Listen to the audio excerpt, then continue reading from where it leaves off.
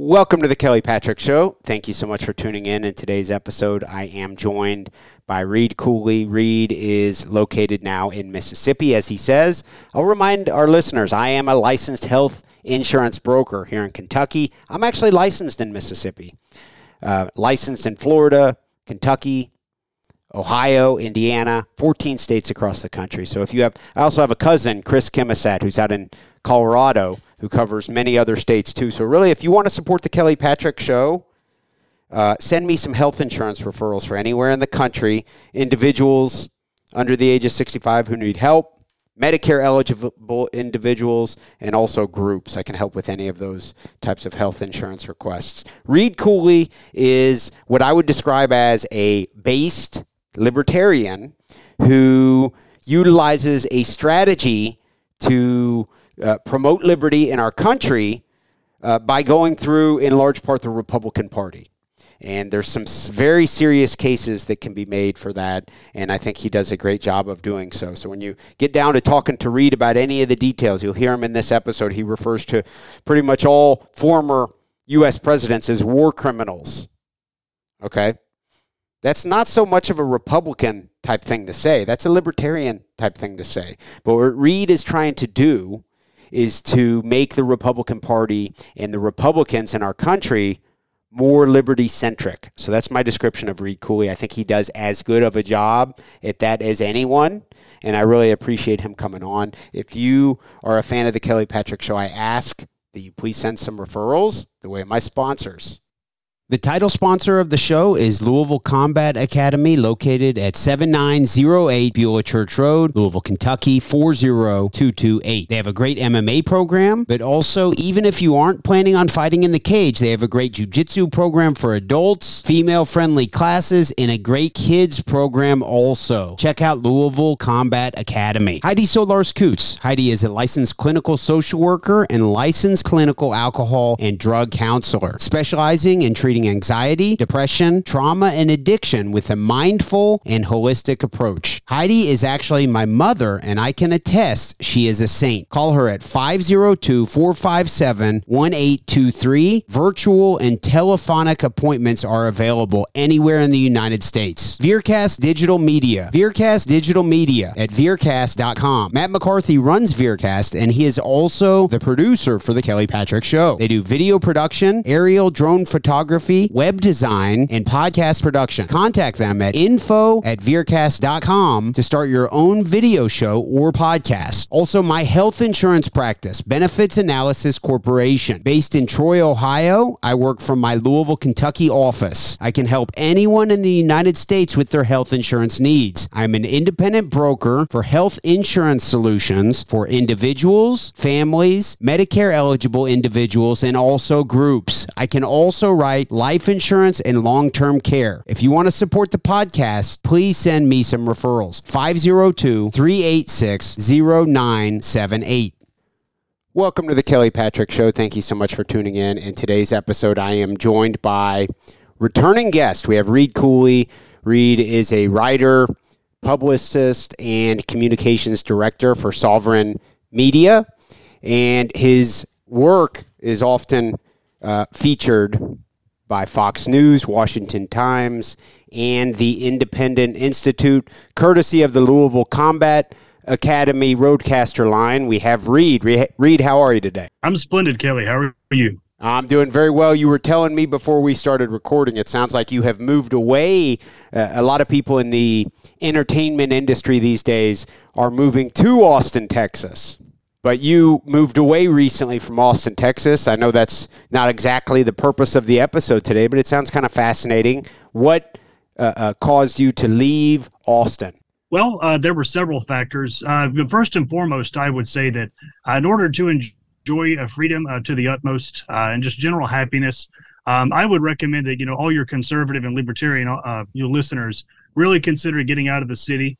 I believe that, self-sufficiency is going to be key to really, succeeding, thriving in the present as well as in the future. So that was a big motivating factor for me.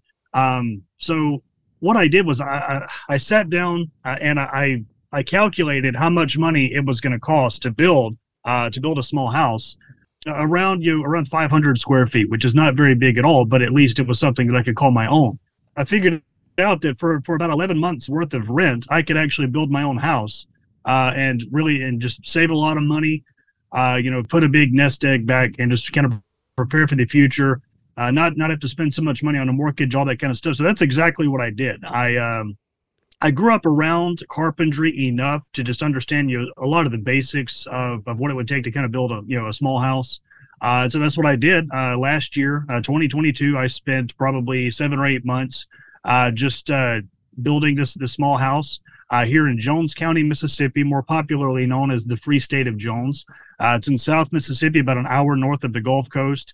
And I have to say, as far as being able to succeed in media, as being able to build a career or continue my career in publicity, any of those sorts of things, being away from the city has not hurt me at all.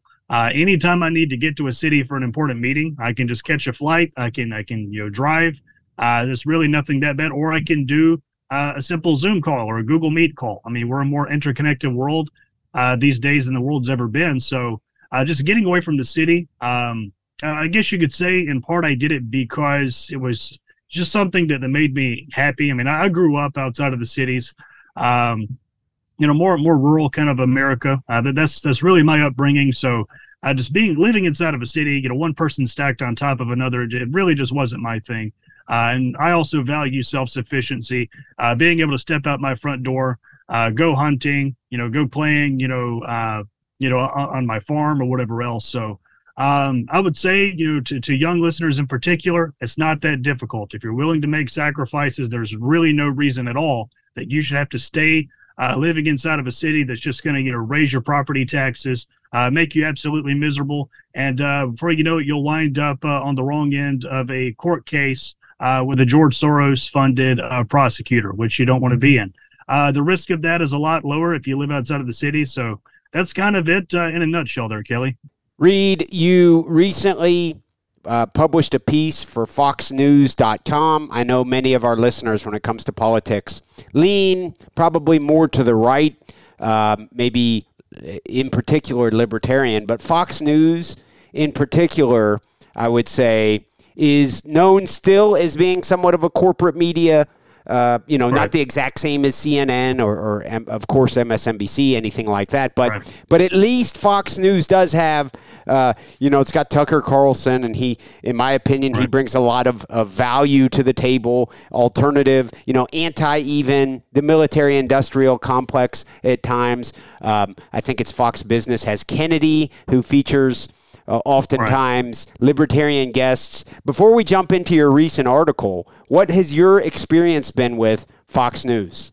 Well, I would say that, Fox News, they're obviously very corporate. That's absolutely no secret, but to equate them to their competitors at CNN, MSNBC, so on and so forth, I mean, it's not even close. I would say that, Tucker Carlson, Kennedy, guests like that, they're absolutely a net positive. Look at what Tucker Carlson did, for example, in exposing much of the January 6th tapes. I mean, I don't think anyone in their right mind, at least on the right-hand side of politics, is going to say that wasn't a huge net positive, both for the country at large and for, the January 6th political prisoners. Kennedy also, she hosts a lot of great conservative and libertarian guests on her show on Fox Business. I absolutely love Kennedy. I've had the pleasure of getting to meet her several times. Her show is a lot of fun. My experience working with Fox really just goes down to my overall personal strategy, which is that, in every capacity that I've been, I have tried to get the message of liberty out to larger audiences, so the next 20 million or the next 40 million American voters, that's really, my target demographic. I have very little interest in reaching people with the message of liberty who are already firmly in my camp. The demographic that I've always been primarily concerned with reaching, the demographic that I guess you could say that I specialize in my life away from writing as a publicist, is that of being able to reach the people who, for example, maybe voted for Donald Trump twice or maybe just one time. just larger groups of conservative American voters who don't always have time to pay attention to the nitty gritty of politics like you and I do. These are just good, hardworking people who pay their taxes. They want to put food on the table. They want to take care of their kids and send them to a good school, send them to a good college. Reaching out to those people, to much bigger audiences. I would say that that's the kind of access that my work with Fox News has allowed me to do. Is take a lot of my more libertarian leanings and send them out to a larger audience. It's an interesting topic, and I always default back to mentioning conversations with my wife. She left Cuba in 2014, and anytime I get a little too carried away with complaining about the United States, she is quick to remind me that this is still a great. It gets so much worse. Oh my goodness! And really, a good testament to that is you chose to leave Texas and went to South Mississippi, and it sounds like things are going well for you. So I think you're right in that about half of our country does not identify themselves as being Democrat or progressive or anything like that. And in large part, they have values that are probably similar to yours or to mine. They're family-oriented people. Maybe they're a member of their local church. Maybe not, but they're very, family is very important to them. They're hardworking people, and they do value freedom. So although they may not have the time, like you said, to devote to anarcho-libertarian thought or reading, Mises or Rothbard or whatever it is, they do embody a lot of the important parts of what it means to be free and to enjoy your life living as an American. Yes, that's absolutely correct. And when it comes to marketing or messaging, which is a role that I've had in several, previous jobs, there's really nothing meaningful beyond, just trying to reach the next 20, the next 40, maybe the next 100 million American voters. With our message, with something that's unapologetically bold, with something that's unapologetically in favor of liberty. There's really nothing. There's nothing beyond that that's even worth pursuing. So, for years now, that's been my goal is, keep your eye on the prize. The prize is everyday moms and pops, blue collar folks who just want to, put food on the table, take care of their kids, take care of their families. And so, that was really my decision. That's really why I decided to send my research on California's reparations plan to Fox News. So that's why, they were kind of my first choice for the outlet that I would like to publish it, is once again, just because they have access to that kind of audience. The title of the article is Radical California Leftists Want This Reparations Lunacy to Be a Blueprint for America. For any of our listeners who are not familiar with what's going on, have not read your article, Reed, what can you tell us about this? Well, there's a lot to unpack here. Really, the reason that I decided to laser in on California's reparations plan is because this is a project that's been in the works for almost 3 years. It's actually approaching a July deadline, and it really hasn't received that much media coverage. It hasn't received that much scrutiny. And I felt like that was a bit odd. I really felt like there was criticism and overall scrutiny that was very much needed whenever it came to this reparations plan. And so just to give your audience a little bit of a background about this and what I think makes it different than other previous pushes for reparations is that so 4 months after the death of George Floyd in May 2020, the governor of California, Gavin Newsom, signed into law a bill setting aside provisions for a so-called reparations task force in California that would spend the next 2 years conducting research and making a series of policy recommendations about how the state of California should enact a sort of reparations package for Black Californians who are descendants of slaves. Whenever this was first announced back in September 2020, it got a lot of coverage back then, mostly from state and local media, although there were some national headlines about it as well. And at different points since September of 2020, it's gotten a lot of scrutiny here and there, very intermittently, not consistent at all.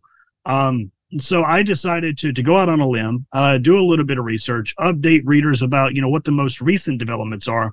And most importantly, to warn readers that this is not a plan in California that the people of the other 49 states have the luxury of ignoring. This very much has national implications, in a few different ways, however you divide it. So that's why I chose to write about this reparations package. And it's still not fleshed out. There's still research happening among the California Reparations Task Force. They're still doing different kinds of historical research and preparing to make their recommendations to the governor of California about what the state of California should do in order to allegedly make amends for past racial injustices. Once again, the deadline for that is in July. But this is a pretty disastrous bill. I mean, I don't think that this is a real attempt at resolving any sort of racial injustice. The more research that I did into this, the more abundantly clear it became that this is really just another communist wealth redistribution scheme, and that the authors of this plan, the architects of this plan, have every intention of seeing it happen in all 50 states, of federalizing it, if you will. So one of the more difficult parts of this research was figuring out the dollar amount that was to be that maybe we could expect the state of California to be doling out, to individual beneficiaries of this plan, because it's changed so many times. Long story short, it has now approached $5 million. Now that the proponents of this reparations plan are saying that they think that $5 million for each eligible resident, meaning, a Black Californian who can demonstrate, that they are a descendant of a slave, $5 million. Overall, this plan has approached over $800 billion. And keep in mind, the state of California is $777 billion in debt already. That's more than $750 billion in debt. And so just from a financial perspective alone, I mean, this plan is absolutely ludicrous. But whenever you get into the details of what this plan might entail, it gets a lot worse. So aside from just individual $5 million payments made from the state of California to individual beneficiaries of this plan, this task force, this reparations task force that, like I said, was built by Governor Gavin Newsom and was created for the intention of making recommendations to the state about how the state should assign reparations. This task force is already recommending 10 new government offices within the state government of California to oversee the administration of reparations. This includes an Office of Freedmen Affairs, which, according to the proponents of this plan, would be designed to help people file claims for compensation. In addition to that, we're talking about an Office of Freedmen Genealogy, which would be created with the sole purpose, at the expense of the California taxpayer, would be created with the sole purpose of helping people prove their eligibility for reparations. On top of all that, we're talking about free tuition for Black California students in private K-12 schools and those pursuing higher education in the state. So just one component of this reparations package includes free K-12 for Black Californians, all free K-12 and free college. Not free, of course. It's done at the expense of the California taxpayer. So this goes so far beyond, just individual, paychecks being given to eligible residents. I mean, we're talking about, free kindergarten through college. We're talking about 10 new government offices. On top of that, the task force has also proposed raising the minimum wage in California, requiring health benefits and paid time off and other workplace protections for industries where allegedly there are high numbers of African Americans working. So you're talking about just really a sort of California, a really race-based New Deal program that's being considered here in California, and that may very well end up passing. So it's not something that we have the luxury of ignoring for a couple of reasons. One, because like I said, the state of California is already in so much debt. Another $800 billion doesn't look like something they might be able to afford. And what is California going to do whenever they finally run themselves into debt? They're going to appeal to the federal government to bail them out, which if that happens, that would mean that what this entire reparations plan constitutes is an attempt on part of Democrats in California to steal from taxpayers in red states in order to buy votes in their own state. That's just one way in which this could have national repercussions. Another way would be for the architects of this plan to have their dreams come true and the federal government actually federalize this. So Kamala Moore, she's the chair of the reparations task force. She is a scholar on, I kid you not, Kelly, reparatory justice. Reparatory justice. That's not a thing. I swear, liberals love to just find any adjective they can and put it before the word justice and claim that it's actually a real thing that has to be sought. But Kamala Moore, this scholar on so-called reparatory justice, has already expressed her intentions to be as, quote, radical as possible in determining which Californians will be eligible for aid and how much money they are to receive.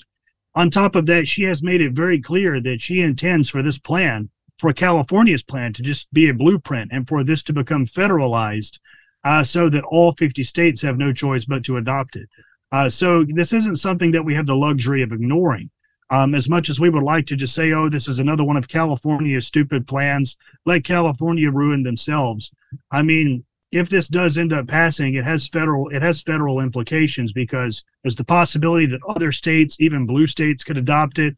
There's the possibility that you could see a bailout happen where the federal government just steals money from red states who manage their budgets responsibly, who didn't adopt stupid policy plans like this, and gives those tax dollars to California, essentially just bailing out stupid state Democrats in the Golden State. There are a number of ways in which this could have a federal repercussion. So the reason I chose to write about it was just because it's something that needed a lot more scrutiny. It needed more criticism. I think that, we live in such a stressful time. There are so many awful things happening in the world that the news can feel like a big drag on people. Always something negative happening, always some end of the world sort of scenario that seems to be around the corner. But this was something that was absolutely worth putting in front of people's attention, despite of all of that. When discussing the topic of reparations, or to be honest, any sensitive issue that involves really African Americans, of course, that can be a very polarizing topic. And I can imagine you get some negative feedback. Does that lead to you shying away from covering this type of a topic? Have you had any negative feedback? Is it important to not be scared away from these types of topics? And if so, why? It is absolutely important, that we address difficult issues like this. I don't know that I buy the point that this is too polarizing of a topic to touch, because how much more polarized could our country get? I mean, our country is really polarized right now. I really think that the only way that we come back from that we get to a less polarized country is by talking candidly, by talking honestly, by talking openly about difficult issues such as this. And whenever you're talking about this California Reparations Task Force, you're not talking about people with good intentions. You're talking about people who want to exploit racial tension, who want to exploit racial guilt in America in order to bring about a vast communist-style wealth redistribution scheme that they are very open. They do not want to see limited to California. They want to see every state, especially red states, red southern states in particular, like my own. They want to see them pay for this. Now, let's keep in mind, California, to its own detriment, has embodied progressive principles perhaps more than any other state in this country. And, these reparationists in the state of California, they expect California to essentially bankrupt itself in order to make amends for past racial injustices. And keep in mind, whenever California was admitted to the Union in 1850, it was technically a free state. So if they expect California to basically self-immolate itself, to bankrupt itself, to make amends for whatever past racial injustices are there, then, how steep a price do they expect, for example, the red states to pay, in particular, the red southern states? To your question about negative feedback or criticism I've gotten, it's been very minimal. I haven't come under any serious attacks for this op-ed yet. For this particular bit of research, I was fully expecting, the night before it came out, that me being just a a Southern conservative white male writing about a topic like reparations over in California when I'm living in Mississippi, that it was going to be intense. I guess there's still room for that to happen. But, complaints about it have been really minimal. I've gotten an outpouring of support from a lot of good people since I wrote it. A lot of people I didn't expect to retweet the article, for example, on Twitter. They retweeted it. That kind of, some of those instances took me by surprise. And so, as far as negative feedback thus far, not really. To my understanding, this particular op-ed has reached a little over 50 million people, and I haven't come under any serious attacks. I guess maybe I'm just lucky. I don't know, but I think that whenever it comes to difficult issues like this, we have to be willing to talk candidly. And whenever people in power, even if it's people in power in a far distant state like California, have a bad conscience, whenever they're trying to exploit racial tension, whenever they're trying to sow racial unrest, which is just something that I wish our country could move past, we need to call them out for it. We need to criticize them for it. Whenever they have bad intentions, we need to laser in on them and let them know, no, they're not going to get away with it. They're not going to do it without criticism, from decent, hardworking people. It's just not going to happen. So,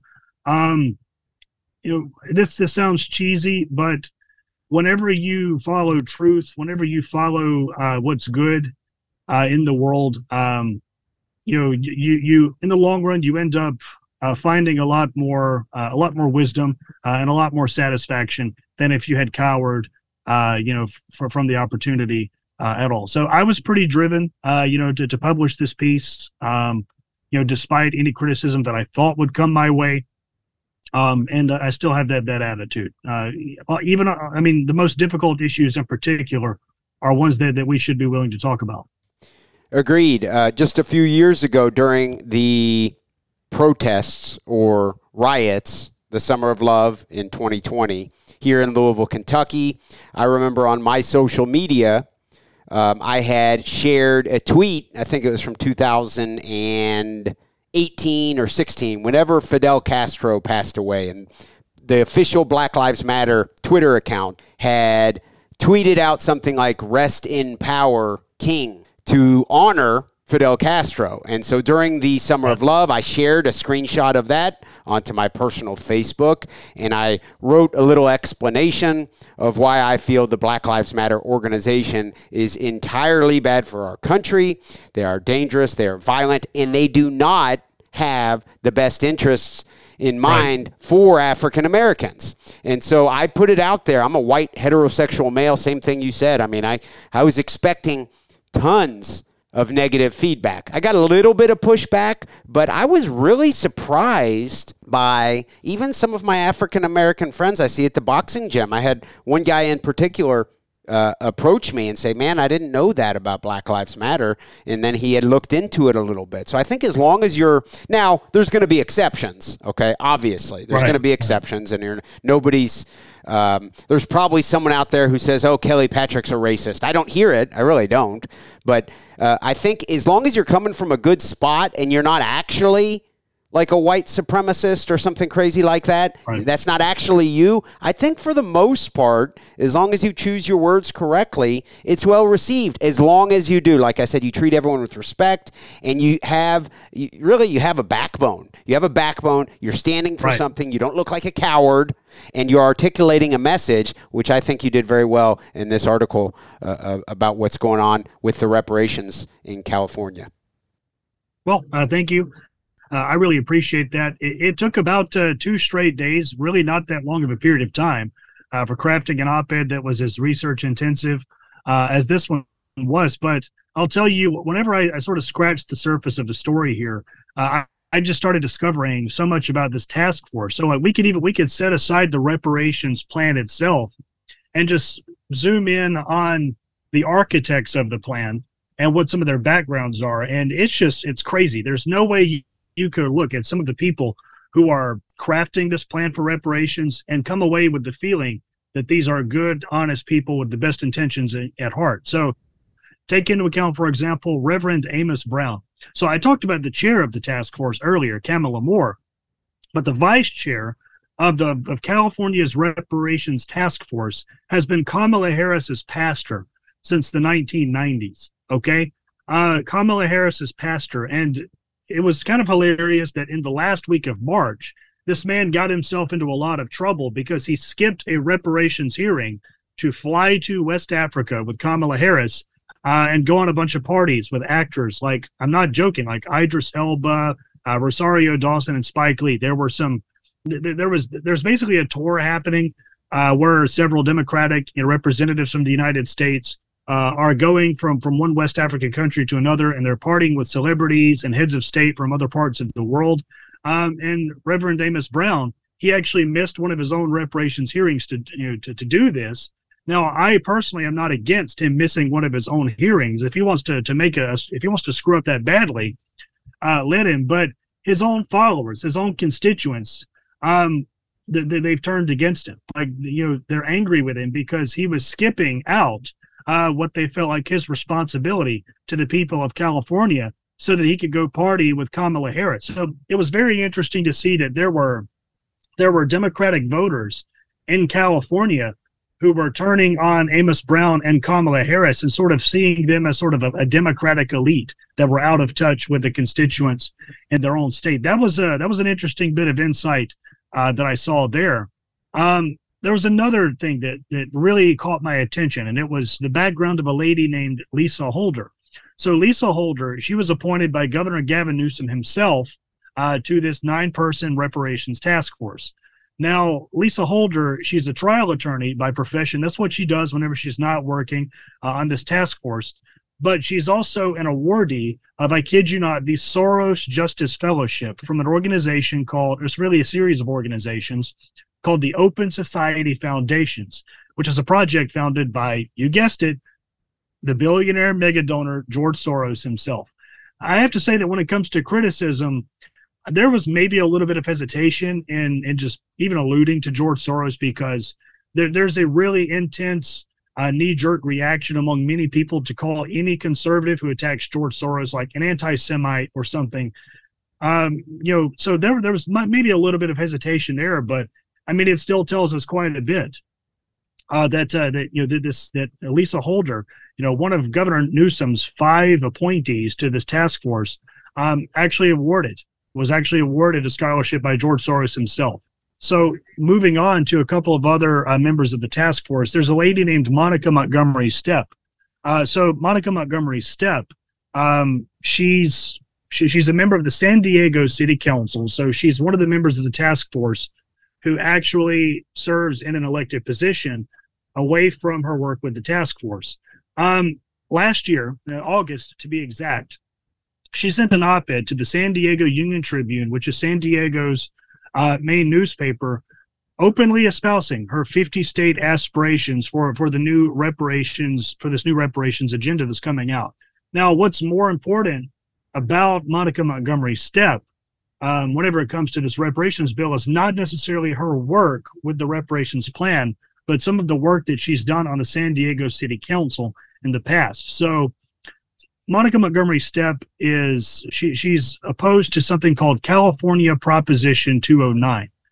California Proposition 209, that was a bill that was signed into law in California in 1996, to be exact, by then Republican Governor Pete Wilson. It was really an application of the Civil Rights Act of 1964 to the state of California. That's really all it was. This was just a statewide legislative translation of the Civil Rights Act of 1964 to the state of California. Well, Monica Montgomery Stepp actually opposes this bill because throughout the state of California, she says not enough public contracts have been awarded from the state of California to minority and women-owned businesses. So this woman has actually tried to repeal California Proposition 209, an action which, if it were actually followed through with, would allow the state government to give preferential treatment to small businesses that are owned by women and minorities. So that was just insightful to me. That indicated to me that once again we have a person operating with a bad conscience. This isn't a person who wants to come to the table and have a real discussion on what, if anything, should be done to amend past racial injustices. This is a person with operating on Marxist tendencies who wants to who sees America through some sort of racialized hierarchy where white males and whatever are on top. And she just wants to invert that hierarchy. She wants to invert that pyramid. Now, that's what it really seemed like to me. With Cal, I mean, why else would you want to give preferential treatment to people of a certain sex or people of a certain race? That's completely against what America has become since the civil rights movement. So, like I said, that was just one bit of interesting research that I found as I was digging deeper and deeper into what was going on here. Reed, you said your strategy is to reach out to many, maybe individuals who lean more to the right, of course, your average maybe Fox News reader, and to try to spread some liberty-centric messaging, and I think you do a great job of that. If someone's listening and they hear that you said that they have almost a Marxist ideology, the people who are trying to pass this legislation in California, I mean, for the record, I would say most or many of those people probably would not even deny that they have Marxist ideology. But could you educate our listeners? Why is Marxist ideology a bad thing? Why is that a bad thing? They're trying to help the underprivileged, the African Americans. Why, Reed, is that a bad thing? Absolutely. So Marxism is not about bringing you about a more level playing field or anything of that. It's about overturning one social order and replacing it with a new kind of social order or a new kind of hierarchy. And in order for Marxism to take root in any country, in any culture, it has to advance something that Karl Marx himself called class consciousness. So this is where you use propaganda, you use whatever institutions you can of influence in order to convince the individual person within that country, within that culture, wherever it is, that they are not really an individual, that they are a person who fits along a stratum, that they fit at a certain place in a pyramid, that they have a certain ranking in their society, whether they like it or not, that ranking that they have is unjust, that the people at the top of this imaginary pyramid got there because of privilege, got there because of because they were born into the right race or the right sex, so on and so forth. So that's what we're talking about here. Whenever it comes to Marxism in the United States, class consciousness, as it was applied to the European countries, didn't quite take off with the same level of success, because in America, we admire rich people. We admire success. We admire people who are able to lift themselves up by their own bootstraps and climb the social ladder, right? And maybe even achieve success and wealth for themselves. It's something we commonly call the American dream. We don't really have the same level of class envy, at least not along strictly economic lines in the United States, that countries across Europe have historically had. Instead, what the Marxists began to figure out in the 20th century was that if you want to divide people in the United States along some sort of arbitrary line and ultimately pit them against each other, you don't do it by exploiting their social class. You do it by exploiting race, which is really, America's Achilles heel. It always has been. And the Marxists really understand this, but it's not just race, it's also sex, right? Women weren't given the right to vote, for example, until the 19th Amendment. And since then, Marxists in places of academia in particular, but in the multimedia and Hollywood and government, they've begun manufacturing all these different axes along which they can divide the American people, sexual orientation and blah, blah, blah, so on and so forth. All these, are immigrant versus native, so on and so forth, right?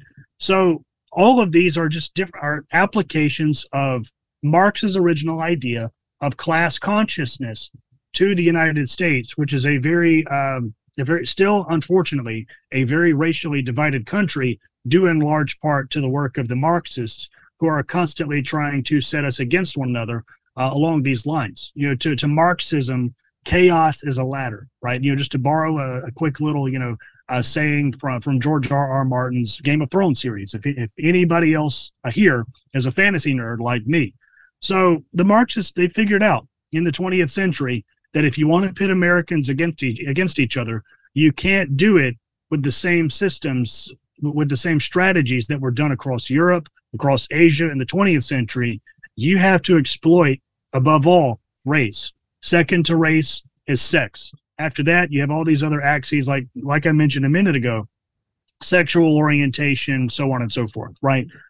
So that's what we're talking about here.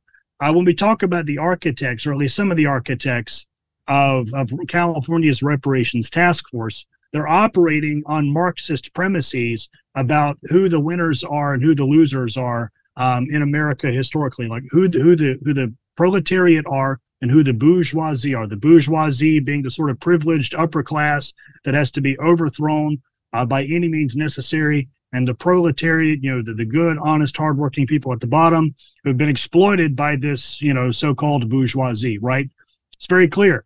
The bourgeoisie, to this modern American form of race Marxism, the bourgeoisie, that's your average white person, in particular, your white male, your conservative white male, even more than that, who has everything, according to their narratives, handed to him on a silver platter. And, the more intersections that you get below that, such as, woman or woman of color or a gay woman of color or trans woman of color, the further down you go on this pyramid, or the further down of the pyramid, they will try to convince you that you are, in order to make you angry and make you rebel against a neighbor that you otherwise wouldn't have anything against. Whenever it comes to fighting this, other than calling it out and exposing it, I think it is really vital that people just get out and meet their neighbors. Get out, shake their neighbor's hand, talk to them for a minute, and just understand that, whenever you get outside, you talk to your neighbor, things aren't as bad as the media would have you believe. Things aren't as bad as the Marxists would have us believe that they are. I think that's really important, is just, get outside, get a dose of reality, get away from the headlines a little bit, get away from all the divisiveness, and just understand that, the sort of racial division that we have in this country, unfortunately, this is not a natural occurrence. This is something that's artificially generated by people who are power seeking. They're people who are power hungry and who see, once again, chaos as a ladder. So I think, that really applies to the California Reparations Task Force. These are not people who are really trying to amend any sort of, past racial injustices in an honest way. These are people who are trying to steal vast amounts of wealth and capital and happiness from people they dislike along racial lines or along gender lines or whatever else. Steal as much as they can from them and give to their own constituents, give to people who they feel are in their own tribe or whatever. You touched on quite a few different, very important points there, Reed, but calling people out for what they are and being clear up front, I think, is very important. The Black Lives Matter example I gave earlier, many times with one of my friends in particular who's very progressive, I said to him, that Black Lives Matter is a Marxist organization and they support, authoritarian regimes across the world. They have for a long time. And he would say, no, they don't. That's not true. And I would say, okay, well, here's a video of the founders of Black Lives Matters describing themselves as trained Marxists. And then there's they say we are trained Marxists, or they would identify as Leninists. I mean, they're very open about their plans and about what they are. Yes, and that goes for the people, I'm sure, without even knowing the details that I'm sure you know about these people in California, Reed. But I'm sure these same people are reading the same books. They're being educated along the same path, and they believe in the same things as the people who did found Black Lives Matter.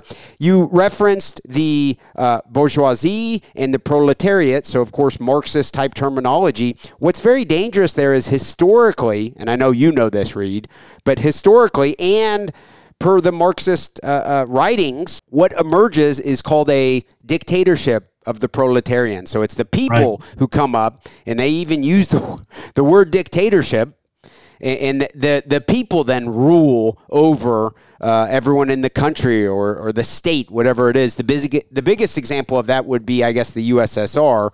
But I think it's very important to pinpoint, and for hopefully people who are listening to this episode who not only lean politically to the right, but also who lean to the left. I hope you're listening too, and you're able to connect the dots that this type of action. I mean, in North Korea right now, they hold you accountable, and they were founded on Marxist principles also. They hold you accountable for if your great uncle tried to escape Korea, you are still punished to this day. So generational guilt is a very Marxist centric theme, and that's not that far off from, Reed, you should feel guilty because actually we don't even know if your ancestors, did your ancestors own slaves? Do you know? I don't believe so. Yeah, I don't either. I don't think they really, mine did. They may have, though. Regardless, that has nothing to do with me. I do not approve of that. I didn't sign off on that. And the notion that I should be held accountable for anything that someone has done other than myself is just very dangerous. And I do appreciate you highlighting that through this article. Well, thank you. Yeah, it was a pleasure writing it. Is the dictatorship of the proletariat, is that something that you feel is emerging in, let's say, just California? Haven't they talked about succession in California, like they're going to break off from the rest of the country and rule over themselves? Well, in 2019, there were rumblings of a sort of a secession plan. I believe that what you're talking about, the dictatorship of the proletariat, it can be identified by a separate term that I've heard in, for now, exclusively right-wing circles, but I think is going to gain more popularity. And the term is anarcho-tyranny. So if any of your followers, for example, follow Michael Malice or Pete Quinones or Aaron McIntyre, for example, you might hear the term anarcho-tyranny referenced a bit more. This is really a situation in which the state or the regime's preferred actors, its preferred constituents, get preferential treatment to do whatever they want in terms of rioting or other forms of violent political activity, while the enemies of the regime, ideological or otherwise, are severely punished. So we've seen quite a bit of this.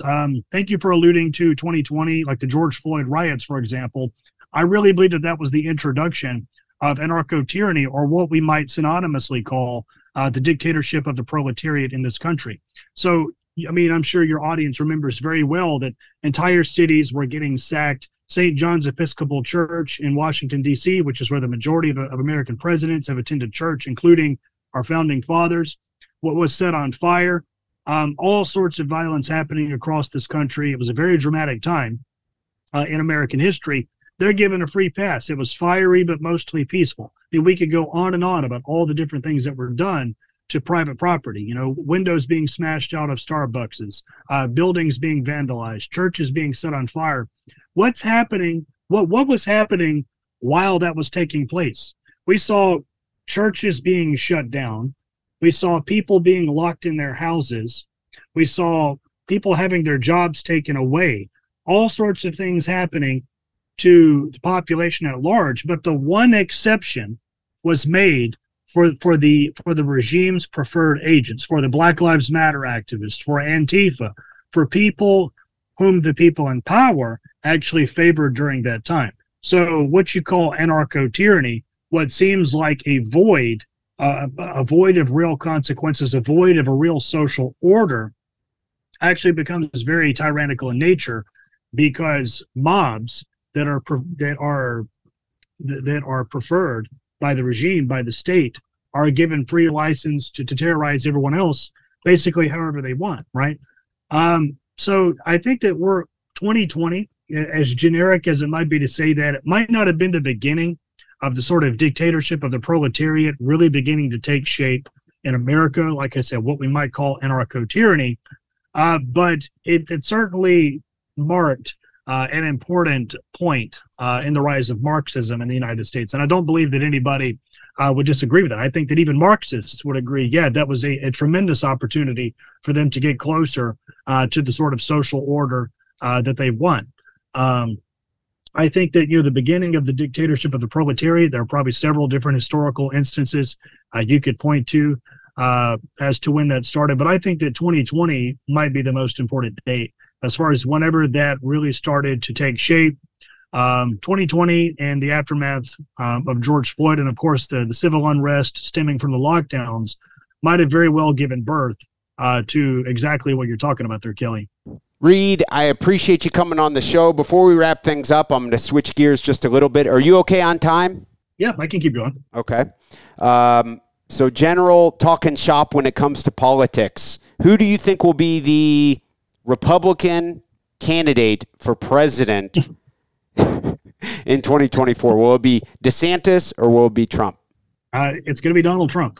I don't think that people need to underestimate Donald Trump. His entire career, he has been underestimated. And I don't just mean his political career. I mean his business career, going all the way back to the early days in the 1970s where Donald and his father were trying to break into the real estate market there in New York City as outsiders. I think that people have underestimated Trump all the way throughout his entire career, and he's had this recurring and somewhat annoying tendency to beat the odds. I'll tell you, whenever Donald Trump first came onto political scene in a serious way in 2015, I doubted his ability to make it that far. I said, "Oh, look at this clown, this jackass. He's making a fool of himself." And a few months into that, I came to regret those words.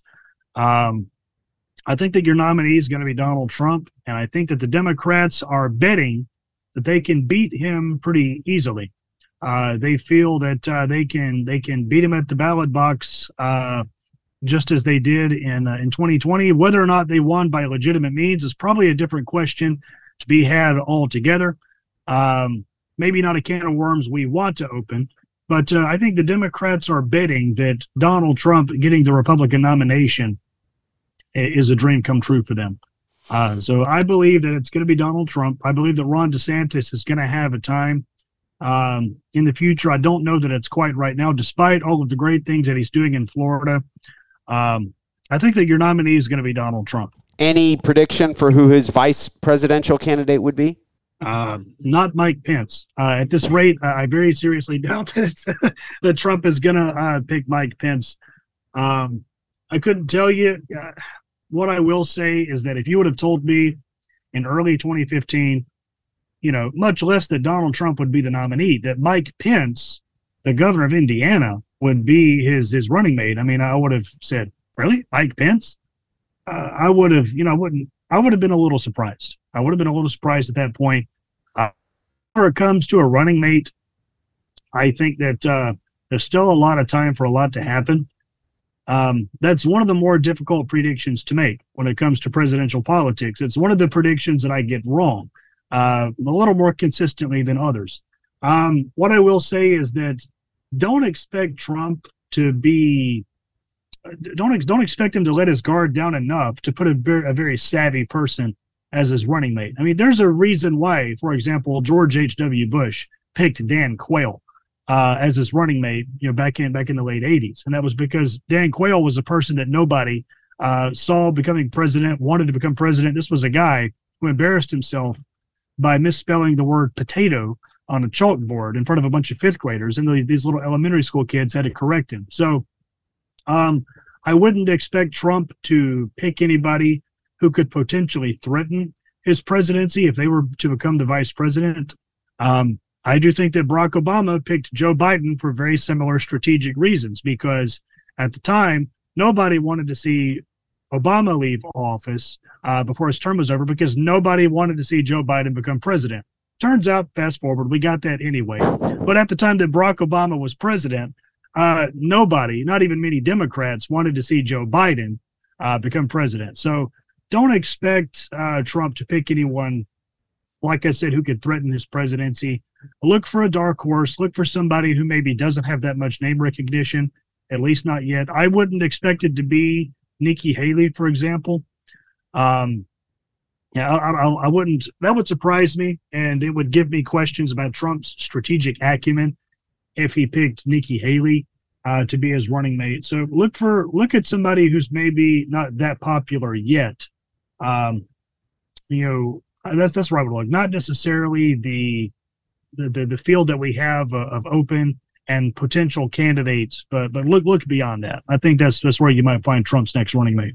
And on the Democratic side, there have been some rumblings, or I think he announced, and I'm sure he's not going to win, but Robert Kennedy Jr. said he's going to try to contend with Biden for the Democratic nominee for president.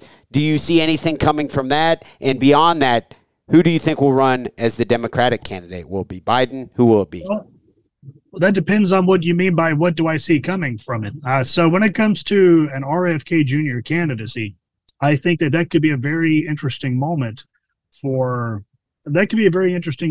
foreign policy, on COVID tyranny, because Robert F. Kennedy Jr., and let's say he is a candidate challenging Joe Biden and he does get on the debate stage, Robert F. Kennedy Jr. is going to say some radical things on COVID tyranny, on the vaccine, on foreign policy, which for the most part are issues that he seems to be somewhat good on.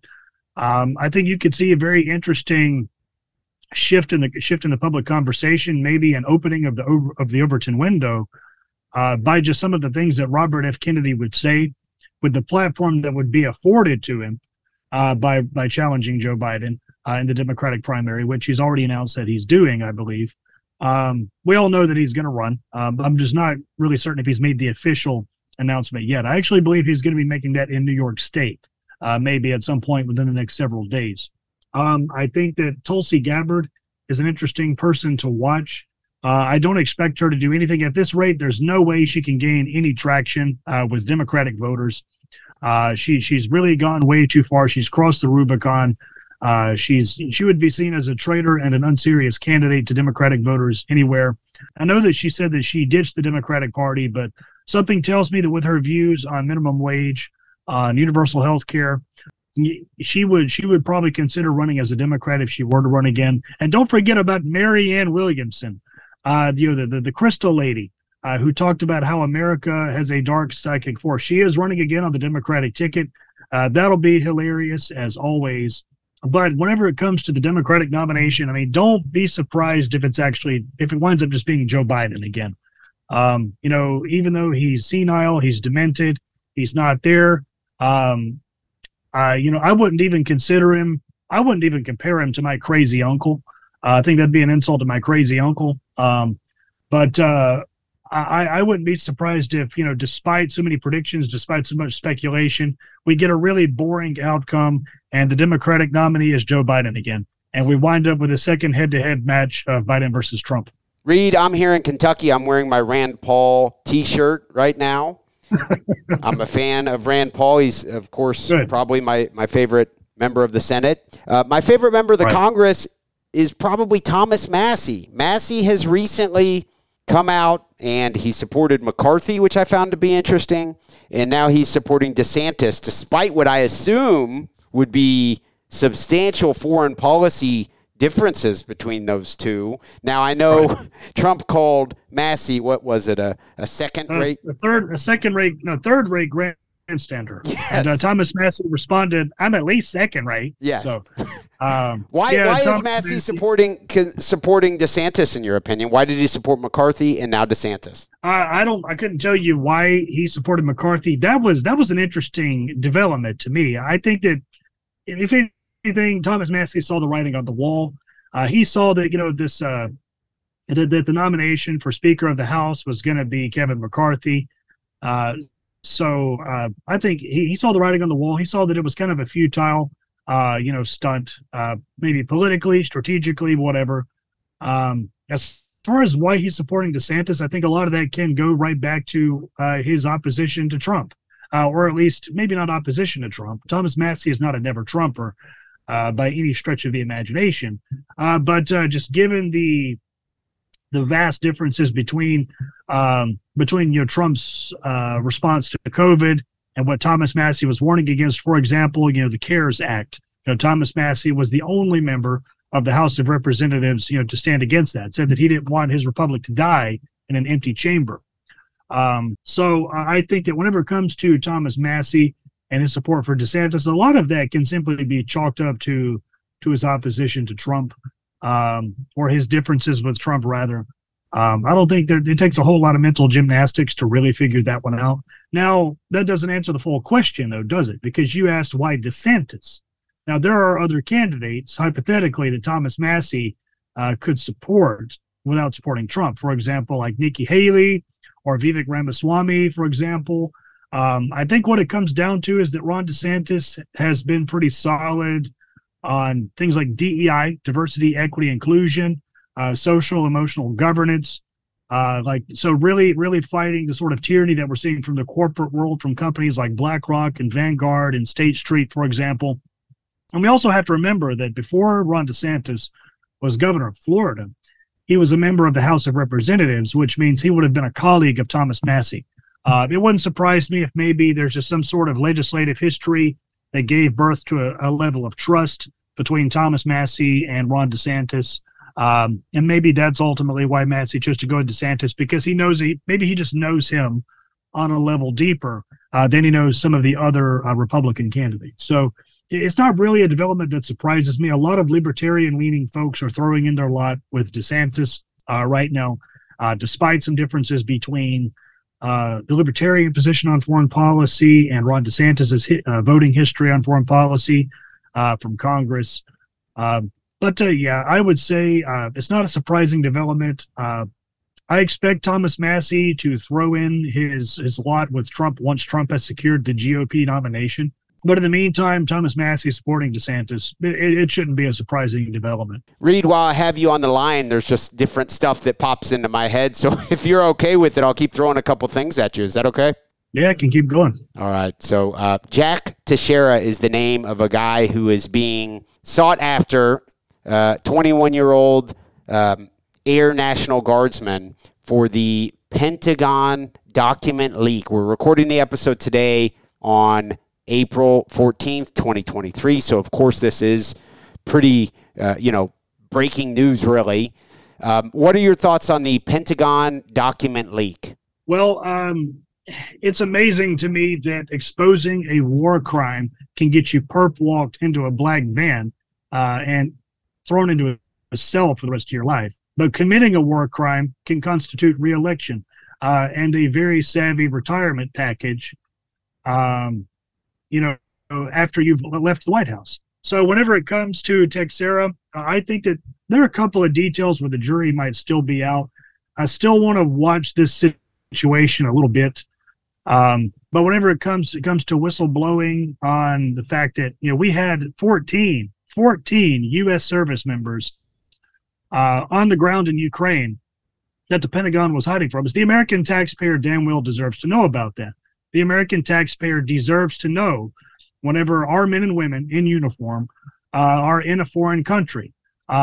So much of the aid to Ukraine, the foreign aid to Ukraine, has been given to Ukraine at the expense of the American taxpayer, under the pretense that it's a substitute to boots on the ground, right? But it turns out the Pentagon has been lying to us for almost 2 years about the presence of American troops on the ground. The American taxpayer deserves to know. I think that, from what I can tell so far, this individual, Jack Teixeira, seems to be a hero. I wish the best for him. I think that it's a complete injustice, from what I can tell so far, that he's being treated the way that he is. Whenever we have U.S. presidents who are absolute war criminals, who are being glorified by our media, looked favorably upon, for the most part, by history. So, from what I can tell so far, that's really my perspective, is hats off to him for really showing the American people at least one detail of what's been going on the ground in Ukraine with respect to the presence of American troops. And if there's something I'm missing, very important about his revelations, I'm open to hearing it. But that seems to be my take so far, is that he's shown the American taxpayer, the American people, something very important about what's happening in Ukraine, and I respect him for that. I think I read that it looks like the number of Ukrainians who have died compared to the Russians is 8-1. So based on this new information, it looks like Russia is doing much better in this war shockingly, than the United States media has really portrayed. That's at least what I read. Once again, it's new. I don't know all the details in and out, but that is what I read. So it's very fascinating. Reed, I really appreciate your time. If anyone's listening and they're interested in following you, whether on Twitter or any other social media outlet, how can they do so? Well, the best place to find me is either on Twitter, handle at JReedCooley, JReedCooley, or at sovereign.media. I have a platform there as well where I share some of my video content. So Twitter or sovereign.media, that's always the best place to find me. Reed, as always, I appreciate you coming on. Thank you very much. Thank you, Kelly. I want to thank everyone for tuning into the Kelly Patrick Show. Of course, we'll have another episode out soon.